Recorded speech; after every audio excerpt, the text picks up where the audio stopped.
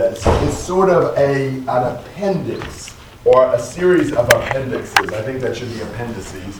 And this stuff never erases quite right for me, so you have to do this special ways these days.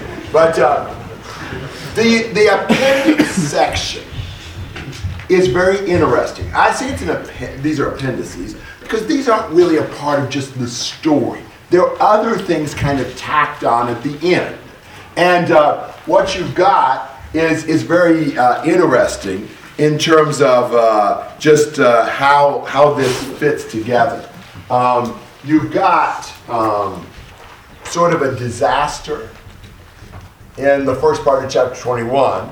Then you have David's warriors in the last part of chapter 21. Then you have a Psalm of David in 22. Then you have a Psalm of David in the first part of 23. Then you have David's warriors in the last part of 23, and then you have a disaster in 24. Now you could do that a little differently. You know, there's several variations on that.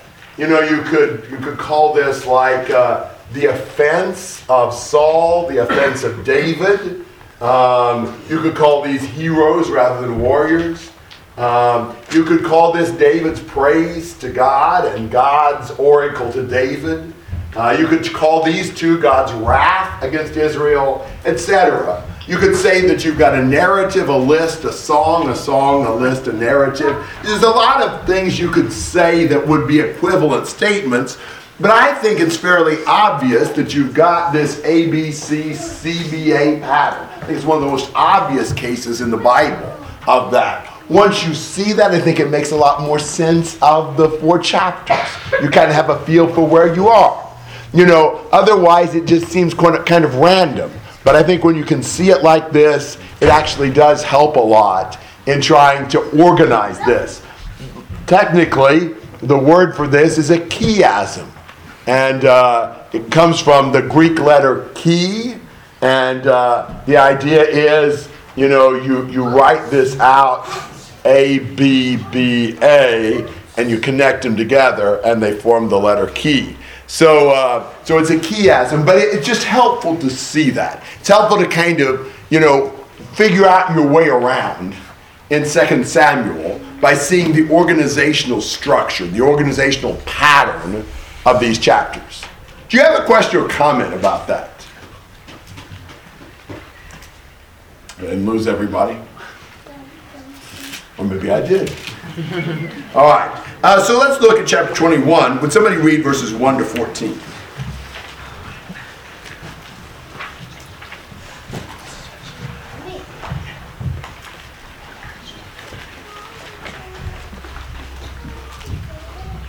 Now there was a famine in the days of David for 3 years, year after year. And David sought the presence of the Lord, and the Lord said, "It is for Saul and his bloody house, because he put the Gibeonites to death." So the king called the Gibeonites and spoke to them. Now the Gibeonites were not of the sons of Israel, but of the remnant of the Amorites. And the sons of Israel made a covenant with them, but Saul had sought to kill them in his zeal for the sons of Israel and Judah. Thus David said to the Gibeonites, "What should I do for you? And how can I make atonement for that you may bless the inheritance of the Lord?" Then the Gibeonites said to him, "We have no concern of silver or gold with Saul or his house, nor is it for us to put any man to death in Israel." And he said, "I will do for you whatever you say." So they said to the king, "The man who consumed us and who planned to exterminate us from remaining within the border of Israel, let 7 men from his sons be given to us, and we will hang them before the Lord in Gibeah of Saul, the chosen of the Lord." And the king said, "I will give them." But the king spared Mephibosheth, the son of Jonathan, the son of Saul, because of the oath of the Lord which was between them, between David and Saul's son Jonathan. So the king took the 2 sons of Rizpah, the daughter of Aiah, and Armoni, and Mephibosheth, whom she had bore to Saul, and the 5 sons of Merab, the daughter of Saul, whom she had borne to Adriel, the son of Barzillai, the Meholathite. Then he gave them into the hands of the Gibeonites, and they hanged them in the mountain before the Lord. So so that the 7 of them fell together. And they were put to death in the first days of harvest, at the beginning of barley harvest. And Rizpah, the daughter of Aiah, took sackcloth and spread it for herself on the rock from the beginning of harvest until it rained on them from the sky. And she allowed neither the birds of the sky to rest on them by day, nor the beast of the field by night. When it was told David what Rizpah, the daughter of Aiah, the concubine of Saul, had done, then David went and took the bones of Saul and the bones of Jonathan his son from the men of Jabesh Gilead, who had stolen them from the open square of Bethshan, where the Philistines had hanged them on the day the Philistines struck down Saul in Gilboa. And he brought up the bones of Saul and of the bones of Jonathan his son from there, and they gathered the bones of those who had been hanged. And they buried the bones of Saul and Jonathan his son in the country of Benjamin in Zelah, in the grave of Kish his father. Thus they did all that the king commanded, and after that God was moved by entreaty for the land. 3-year famine. David finally asked God what's going on, and what is the reason for the famine? Saul. What had Saul done? Broke the covenant with the Gibeonites who had made that covenant. Joshua, how many years before? 300 plus.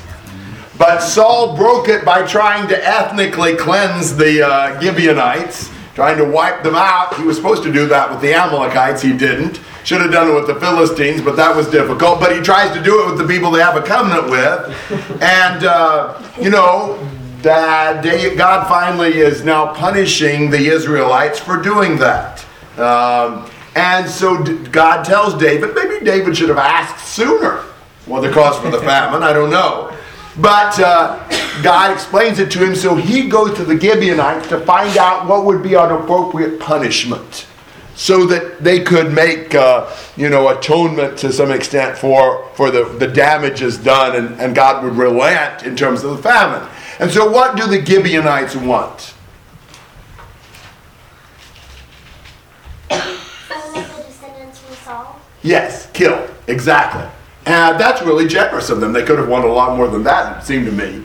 David spares Mephibosheth, Jonathan's son, and he ends up killing 2 of Rizpah's sons, which includes another Mephibosheth, and 5 sons of Merab, who would be then grandsons of Saul. So he kills 2 sons and 5 grandsons of Saul, and that satisfies the Gibeonites. Rizpah holds vigil and doesn't allow the birds or the beasts to mess with the bodies till David finds out and finally takes their bodies, and they are buried together with Jonathan and Saul, or the bones or whatever are buried together.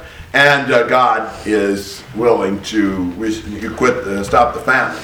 So, here's a disaster, a famine that's caused by their breaking a covenant that had been made years before. And God is now punishing them, and when they execute these 7 descendants of Saul, the punishment is ended. Make sense? That's just a story. We don't know when that occurred. That's something that happened during David's reign, kind of a story tacked on here. Do you have a comment or question about this, Ethan? Since you said this was an infanticide type thing, do you think it's reasonable to think maybe this is what Shimei was referring to when he called David? It's not out of the question. Like when he was saying that he killed the household. I think it is not out of the question. Yeah, it's possible this was before that. Logan. How do you reconcile this with the fact that God said in the old law that the son would not suffer for the sins of the father? Well, the son is not held guilty, but sometimes sons suffer for their parents' sins. So I would say that our sins do have an impact on our children. Not that they're held guilty before God, but they often are hurt by them. Patrick. You might consider what God says about himself when he reveals himself to Moses in Exodus, visiting the sins of the father upon to the 3rd and 4th generation. Those sins didn't just disappear. Right. There were consequences to those. That's Even though right. they weren't necessarily guilty, but they feel the effect of it. And sometimes they may have been, in fact, guilty. Yes. Eric. Again, to what you were saying, Deuteronomy 24:16 says that children shall not be put to death because of their fathers. And it seems like that's what's going on here. Is it something special here because there was a covenant made? Well, and because it's not David that determines the punishment. It's what the Gibeonites ask for Yeah, that's okay. as well. I that too. Thoughts and comments? Good. Ethan? I'm just curious, why did God wait to punish Israel for Saul attacking the Gibeonites till after Saul was gone? Maybe there was so much to punish for in Saul's reign that he has to wait, or he would have gotten lost in the shuffle. I don't really know, but sometimes that's the case. Sometimes the punishment's not immediate. Maybe this punishment wasn't long after, though. We don't really know if this could have been early on in David's reign, and perhaps the extermination of the Gibeonites late in Saul's reign. I don't know that. Could have been. And Jason. at least the theme of the first part of David's reign was the victories and the positive aspects of it. That may be why the narrator decided to maybe tag it on the end. Good point. Yes, I agree with that. That makes sense. David? Kind of going back to the question of why all of Israel suffered. I think we see that a lot. We saw that a lot throughout Joshua when Achan steals the things from, I think it's Ai, and several Israelites die in the next battle because of that.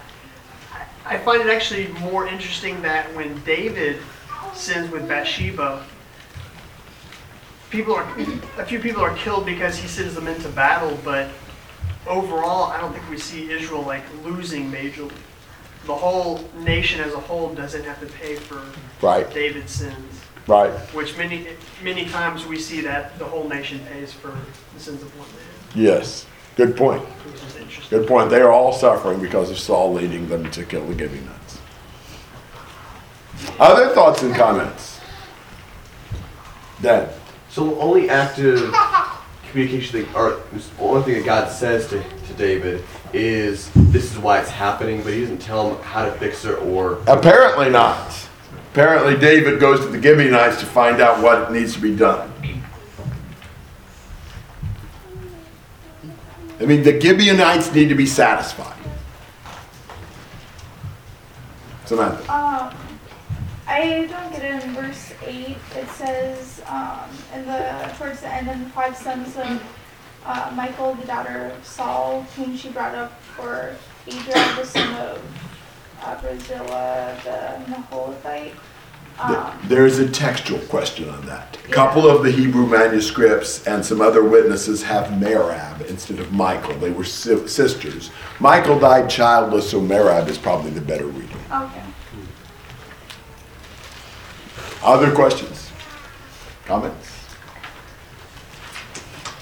All right, we're going to call it a night here, and I think